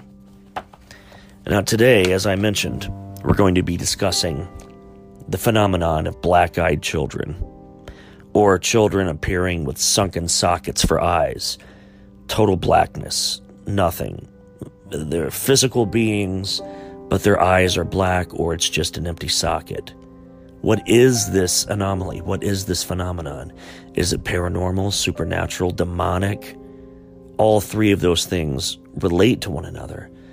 But are these black-eyed children from our world, an alternate dimension, a hell dimension, the future, the past, or is it something projected from our own subconscious? I'll dive deeper into this after we return from this message.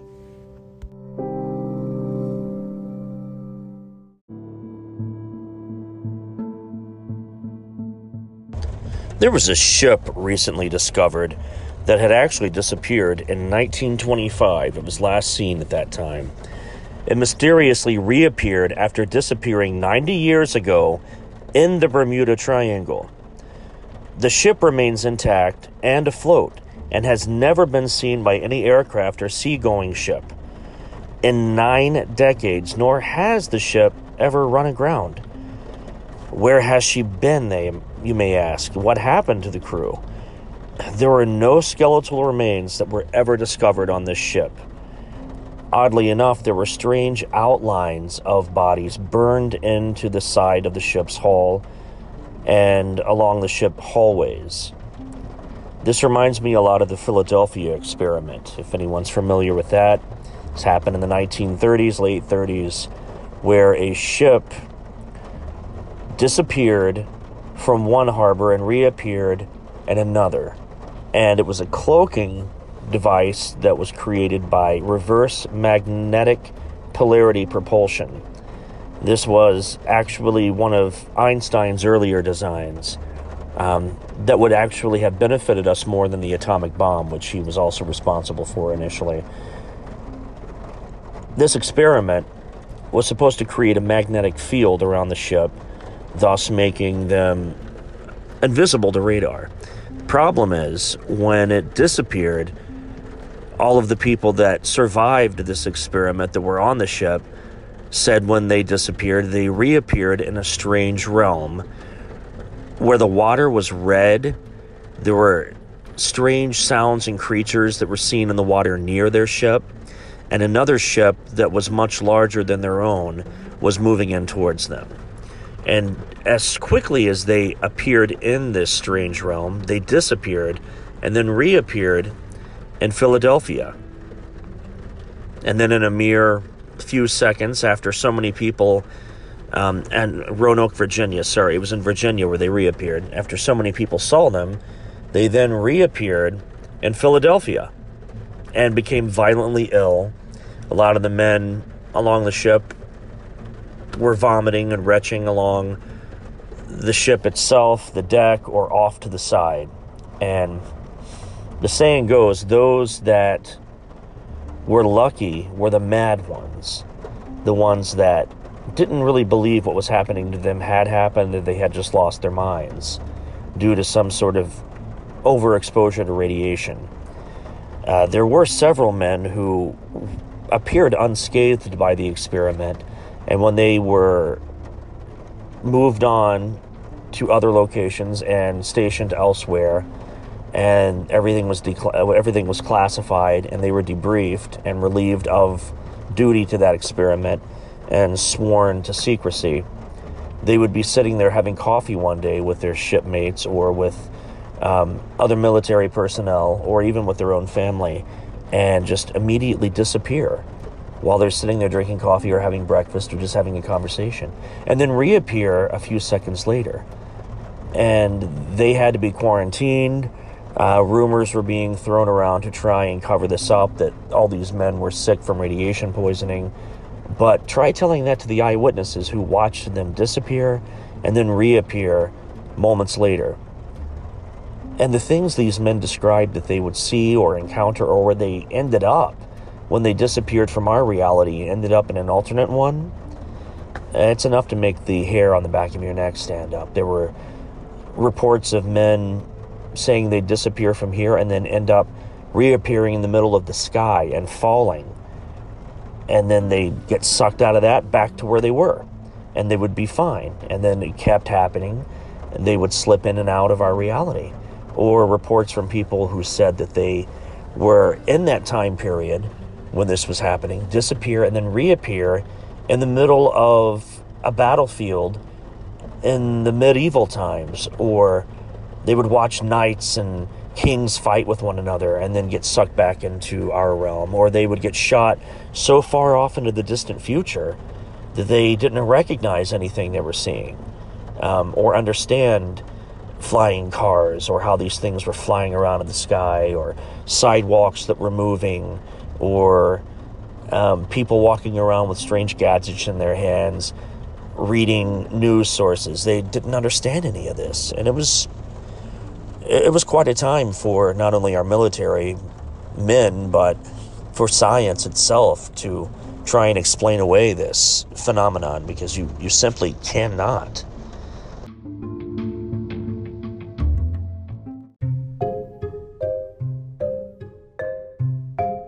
NASA finds hidden portals in Earth's magnetic field.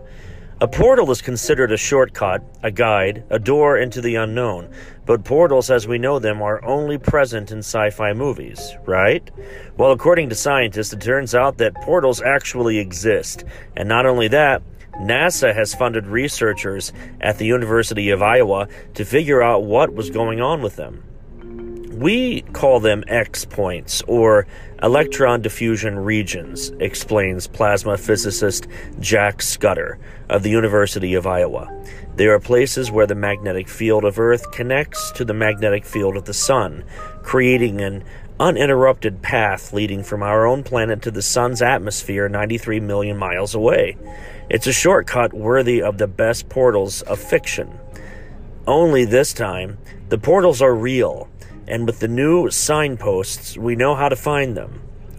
In the last couple of decades, science, or better said, mainstream science, has tried to adapt to numerous claims, features, and characteristics that have previously been considered as unacceptable.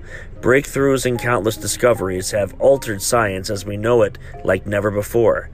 While many researchers reject new ways and new concepts, other researchers around the globe are embracing the fact that in order for science in general to advance and make even bigger breakthroughs, we must let go of the strict dogmas set into place decades ago. The reality is proven to be very complex, that the ability to change our perception of life, our planet, solar system, known physics, and the possibilities of alien life. While many of these subjects have been part of the countless conspiracy theories, people on Earth have come a far way in the last decade in our quest to understand the secrets of the universe. It turns out that there are hidden portals in our planet's magnetic field. Scientifically speaking, a wormhole is a hypothetical feature in space-time that primarily acts as some sort of shortcut through the universe. This has been featured in numerous science fiction movies and accepted as a possible way of travel of advanced extraterrestrial beings, which science tends to be split in their opinions on this matter. While many believe wormholes, portals, and shortcuts in the cosmos are most likely possible, others firmly reject that notion, saying it's all part of science fiction. Interestingly, science fiction has made numerous new technologies a possibility. Things that were considered as science fiction half a century ago in today's world are a reality. Speaking about portals, it's called a flux transfer event, or FTE, says space physicist David Sibek of the Goddard Space Flight Center. 10 years ago, I was pretty sure they didn't exist, but now the evidence is hard to dismiss. An example of how science fiction turns into a possibility of a discovery NASA made in the Earth's magnetic field, as they have discovered that there are hidden portals there. In fact, there are certain areas in Earth's magnetic field that are connected with our sun's magnetic field, meaning that this allows for an uninterrupted path that leads from the Earth to the sun. In order to make the discovery, NASA used its Themis spacecraft, which examined the phenomenon.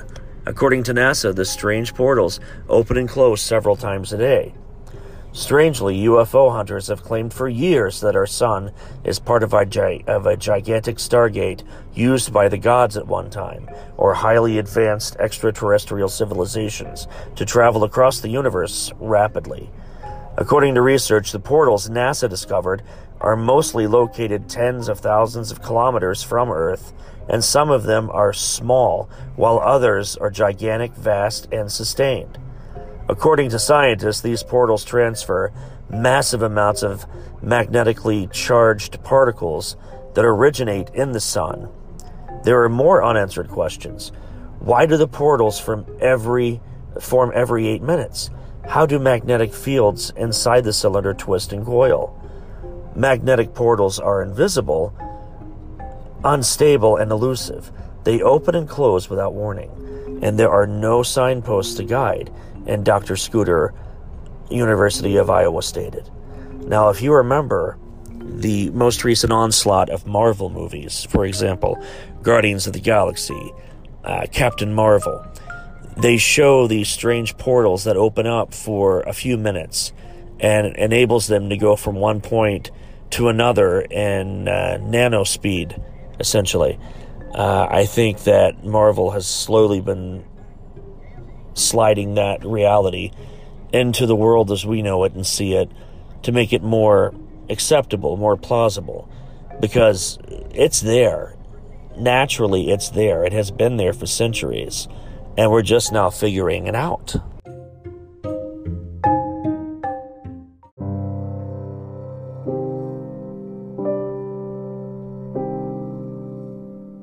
What an amazing week I had in Vermont. Just returned to Ohio today. While I was in Vermont, I visited Lake Champlain and Burlington. Went to several shops looking for any merchandise pertaining to Bigfoot in Vermont or Champ in Lake Champlain. Champ, that being Nessie's cousin in the States. And found several decals, but no t-shirts, unfortunately. I went to a museum in Burlington. By the time we got there, they were already closed.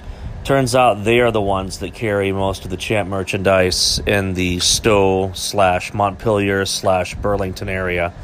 So I went to Amazon, and just like every other bloke in America right now, I spent my money with a third party to get a shirt showing Champ at Lake Champlain. Didn't get it from Burlington, but still, it's a thought that counts, considering I did spend a lot of time there. Talked to a few people about Champ and Bigfoot sightings in Vermont, and heard a lot of interesting stories that people had relayed to me from what their grandparents had told them, or friends that had seen Bigfoot or a Yeti-type creature in the mountain region when it's snowing heavily. A lot of fun doing that. Now, a lot of people have asked me through the years how on earth I can believe in Bigfoot. And they're taken aback when I tell them that I'm seriously invested in the possibility of Bigfoot existing, that I completely believe in it. Same with water monsters, all creatures of cryptozoological backgrounds, Mothman, things of that nature. And when you look at the Earth, it's over 70% water. We know more about our galaxy that surrounds us than we do about our own planet. And every day, researchers and scientists and people who just happen to be at the right place at the right time are discovering new species, a new type of butterfly, a new type of larva, a new type of monkey, a new type of strange hybrid bear, maybe some kind of a mountain lion or a type of bobcat that was thought to be extinct but is very much alive. That is what keeps me believing in those things.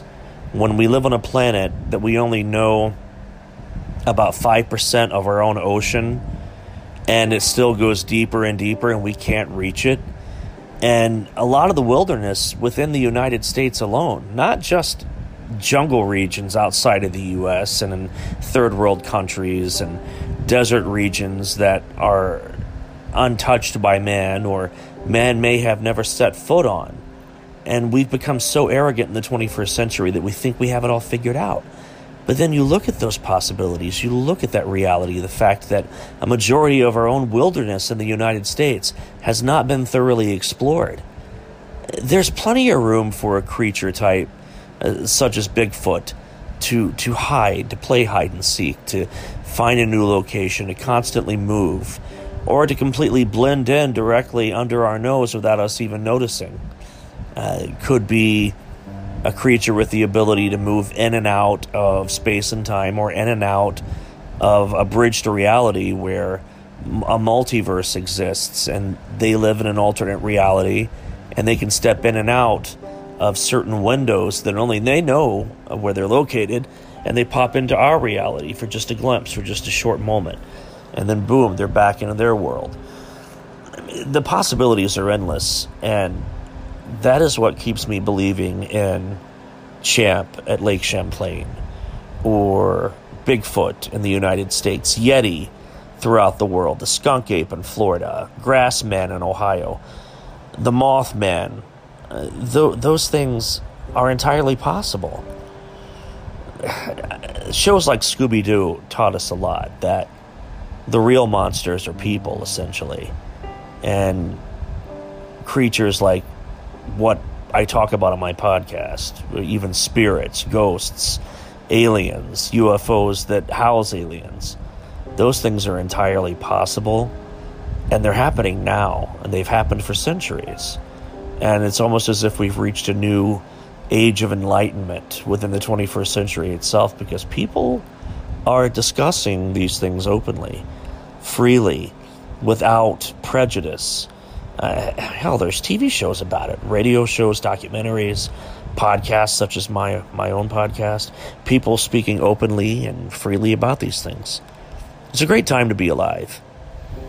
I hope you enjoy the rest of the show.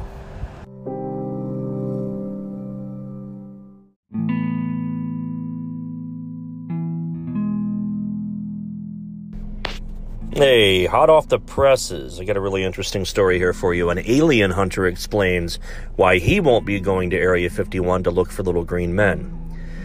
What started as an internet joke has generated a stern military warning after more than 1 million people signed up to raid Area 51, a secretive military installation in southern Nevada, long fancied by conspiracy theorists to be hiding evidence of a crashed UFO with aliens, or maybe more than one crashed UFO. The purpose of the planned raid is in order to see them aliens, quote unquote. In the following Q&A, astronomy professor Jason Wright discusses the public's interest in answering the age-old question, are we alone? The questions go like this.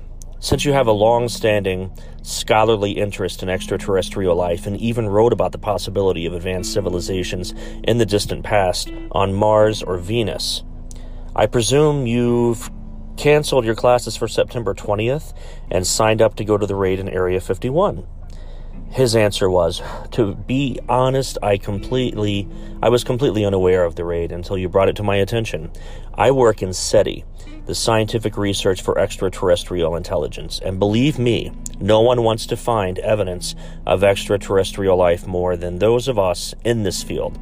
We scour the skies for evidence of such extraterrestrial technologies with some of the most advanced equipment in the world for understanding what's going on in the sky.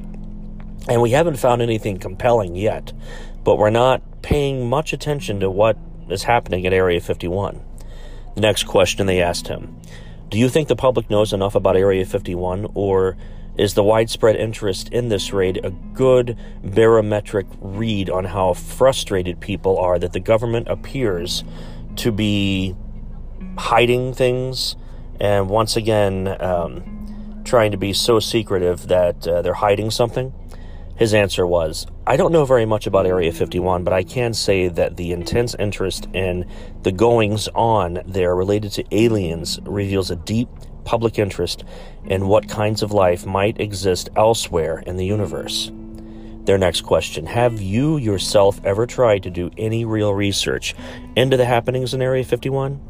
His response, not Area 51 exactly. The closest I've come to that was a talk I heard by a physicist describing the fascinating science carried out by the military back in the late 1940s, especially Project Mogul, which launched microphones on balloons to see if they could detect nuclear testing going on in the Soviet Union. It's an amazing story of physics and engineering ingenuity. When one of those balloons with its disc microphones and radar reflectors landed in a farm in Roswell, New Mexico, it helped fuel the whole alien craze we're still living with today.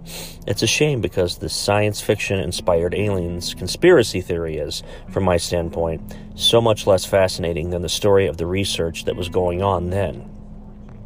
Their next question.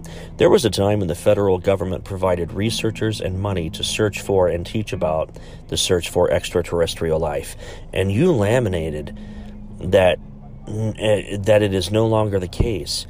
If you had your way, how much money do you think the federal government should give America's researchers to search for aliens or evidence of aliens? His response, the search for life in the universe is a major priority for NASA and the American Science Union. Many of our missions to Mars and our space telescopes are designed with the detection of biosignatures in mind.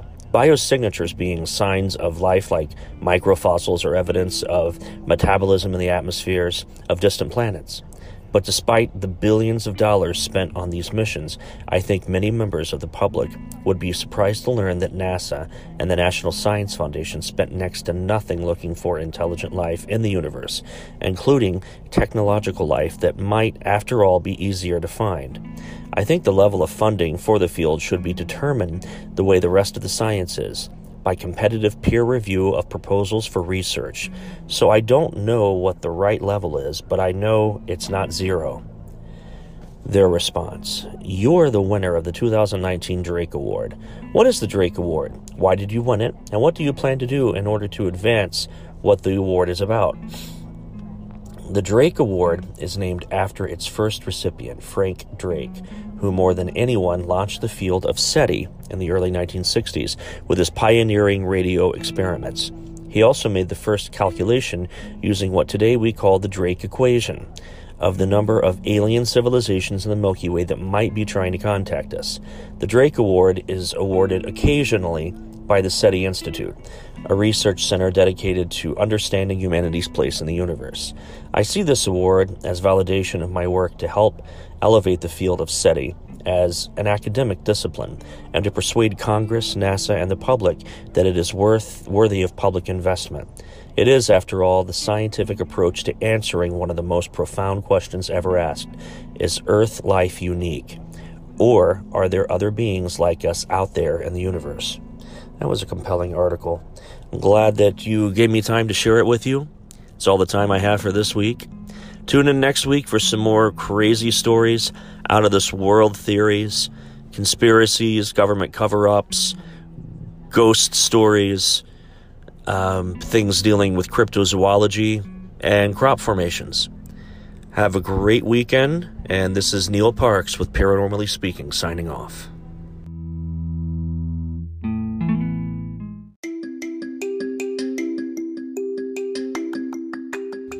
Stretch those quads and prep that tinfoil hat. Over 1 million people have signed on to a Facebook event pledging to raid Area 51 in Nevada in a quest to see them aliens, as is put. The event, titled Storm Area 51, They Cannot Stop All of Us, is inviting users from around the world to join a Naruto Run, a Japanese manga-inspired running style featuring arms outstretched backwards and heads forward into the area. We can move faster than their bullets, the event page states, which is clearly written with tongue-in-cheek, God I hope, promises those who RSVP for the September 20th event. What are they after? The mysteries of Area 51 have been the focus of conspiracy theories for decades, and many people think it's where the U.S. government stores its secrets about aliens and UFOs. The area was officially acknowledged as a military site in 2013, but the theories live on. Though the September event is most certainly a joke, it comes just a few weeks after a group of U.S. senators were briefed about reported encounters between the U.S. Navy and unidentified aircraft, literally an unidentified flying object. So what do they know? Where can we sign up to hear about this? Are you ready to storm Area 51?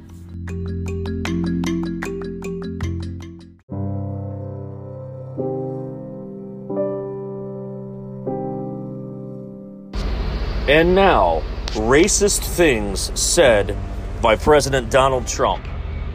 Laziness is a trait in blacks, said by Donald Trump. I can Jew them down as good as any Jew, said by Donald Trump. Illegal immigrants are rapists and drug dealers, said by Donald Trump. I love the Japs, said by Donald Trump. How's he even a judge? I want to see his papers, said by Donald Trump while addressing a golfing benefit and discussing the Hispanic American judge who was officiating the case against Trump University. People like Maxine Walters don't know their place. She has an exceptionally low IQ, said by Donald Trump. I moved in on her like a bitch. She was even married, but I still did it. When you're famous, they'll let you do anything. I see something gorgeous and I just have to kiss it. Pop in some Tic Tacs and kiss them. Go up and grab him right in the pussy, said by Donald Trump.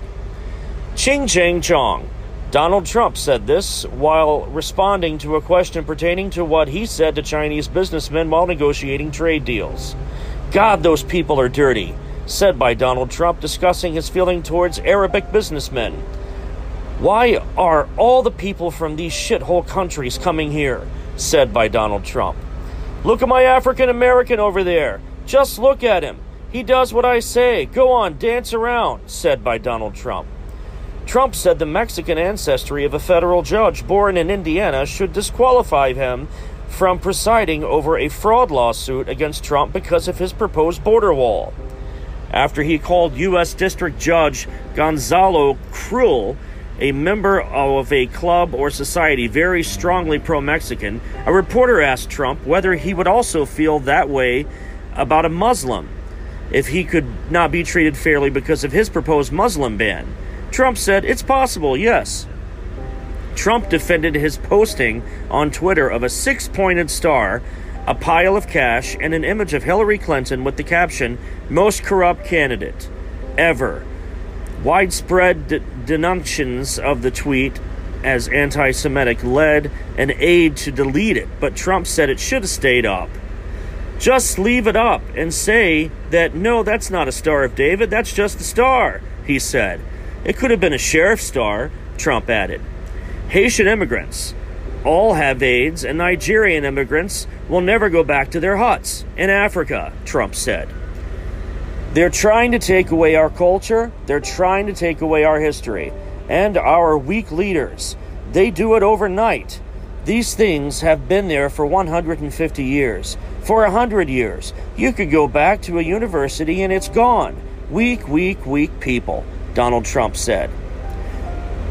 You were here long before any of us were, although we have a representative in Congress who they say was here a long time ago. They call her Pocahontas, said Donald Trump. Trump drew condemnation from British Prime Minister Theresa May for sharing 3 anti-Muslim videos from a far-right British nationalist who was recently arrested for inciting hatred and violence against Muslims. The videos purported to show Muslims engaged in violent or anti-Christian acts. One of them, titled "Muslim Migrants Beats Up Dutch Boy on Crutches," did not actually show a migrant beating the boy. The attacker was born and raised in the Netherlands. No one is guilty unless proven so by a court of law, nor can a sitting president be indicted on federal charges by any federal agency. He or she may be impeached by Congress and then made to stand trial. But if the Congress will not remove him or her from office, they cannot be indicted. Relevant to this question is what President Trump has confessed to in public statements and how the Department of Justice should move such confessions and when such confessions are made. To this day, the sitting president has confessed to using Russian agents to provide information on Hillary Clinton during the presidential election campaign of 2016. This is use of billable services from a foreign power in pursuit of an elected federal office, a flagrant violation of campaign laws. He has admitted to paying hush money to women regarding sexual activity that he had with them. It was done to influence the outcome of the presidential election. The money he spent is too large for a campaign contribution, nor was it declared as a campaign contribution. These are flagrant violations of campaign finance law. He conspired with David Pecker, a publisher, to receive money to publish the stories of women with whom he'd had sex, knowing there was no intention of publishing the stories. These are violations of contract and publishing law. He admitted to terminating FBI Director James Comey over his investigation into Russian meddling in 2016 during the presidential campaign. This is called obstruction of justice. This violated criminal law. So why has the president not been indicted? Because federal agencies like the DOJ cannot indict a sitting president. This has to change.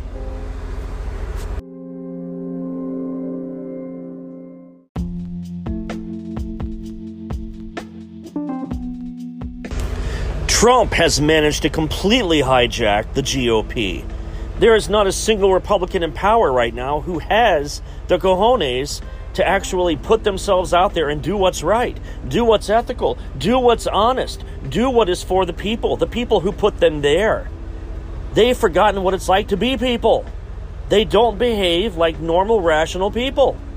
And they are allowing a man in office who's completely deconstructing the Constitution, the principles of what this nation was founded upon, and he's managed to hijack the Christian coalition and or the entire evangelical movement. We've been told for thousands and thousands of years, the Antichrist is coming. He will appear as an angel of light. He will deceive millions. He will create chaos and then give us an antidote. And then they put the same Antichrist in the office. They wanted to call Obama the Antichrist. There was a group that wanted to call Bush the Antichrist. There was a group that wanted to call Clinton the Antichrist. But no one exhibits more anti-Christian behavior than Donald Trump. He says one thing and does the exact opposite, then does one thing and says the exact opposite. And it's all on film. It's all his own words coming out of his own mouth saying these things, his own actions committing these crimes, these sins, these horrible acts, saying these horrible things about people, to people, around people. Yet he still gets a round of applause. I cannot wrap my brain around this. It's like I went to sleep on normal planet Earth and then woke up in this alternate reality where nothing makes sense. If you've ever seen the movie Idiocracy, it paints an elaborate picture of a future utopian society, much like taking place in the United States, but far off in the future. And everything that's going on right now that doesn't seem to make sense to logical thinking people takes place in that movie. And those that are logical thinkers are normally either imprisoned in the film, executed, or thrown into a reality show and forced to fend for themselves and die trying. This is what we're up against right now. something has got to be done. This lunatic has got to be stopped.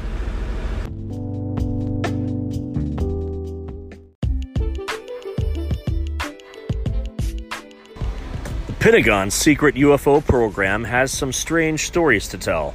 The former leader of the U.S. government's top secret UFO program has some strange stories to tell, and he is sharing some of them for the first time in a new documentary.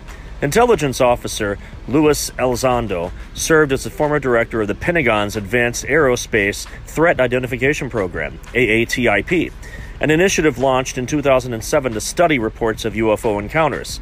Elizondo departed the Pentagon in 2017. That year, he spoke with reporters at the New York Times, confirming the existence of the shadowy agency and describing its mission.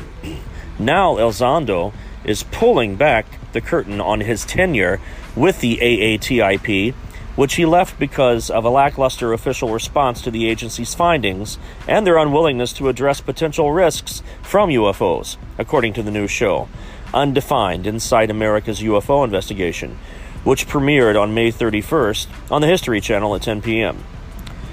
No, there isn't a big reveal that the UFOs were alien spacecraft all along, but delving into long-hidden accounts of UFO investigations will hopefully encourage people and authorities to overcome long-standing stigmas and talk more openly about these mysterious aircraft, some of which may pose a bigger threat than we realize, Elizondo told Live Science.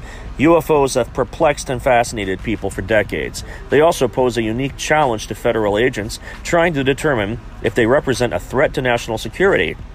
Before AATIP, the U.S. Air Force had launched Project Blue Book, which investigated more than 12,000 purported UFO sightings from 1952 to 1969. During Elizondo's tenure at AATIP, observers reported UFOs flying at hypersonic speeds, more than 5 times the speed of sound. Yet there were none of the signatures that usually accompany aircraft flying at such fantastic speeds, such as a sonic boom, he said. The UFOs were also unexpectedly mobile, traveling so fast that they would have experienced gravitational forces, or G-forces, that far exceeded the limits of endurance for both humans and aircrafts. The F-16 Fighting Falcon aircraft, one of the most maneuverable in the U.S. arsenal, reaches its limit at around 16 to 18 Gs, while the human body can withstand about 9 Gs for a very short time, before a person would start to black out, Elizondo said. These things that they were observing were pulling 400 to 500 Gs, he said. They don't have engines or even wings, and they are able to seemingly defy the natural effects of Earth's gravitational pull and what we know about physics. Some of the UFO sightings reported to AATIP were eventually resolved as aerial drones or test firings of new types of missiles that were spotted from an unusual angle. But while many astonishing UFOs still defied explanation, there simply isn't enough evidence to suggest they belong to extraterrestrials, Elizondo added. However, another possibility is even more unsettling than the prospect of an alien invasion, that a foreign adversary has secretly developed technologies that are strategic game changers, unlike anything ever seen before, he said. Addressing the potential threat is an unnecessary step that government officials, even those that support AATIP, don't take seriously enough, according to Elizondo. What's more, the entrenched secrecy shrouding official UFO investigations only reinforces the association of UFOs with tinfoil hats and ridiculous stories. We trust the American people to know that North Korea has nuclear warheads pointed at Los Angeles. Yet we don't trust them with the knowledge that there's something in our skies that we don't know what it is. That seems counterproductive to me, Elizondo noted.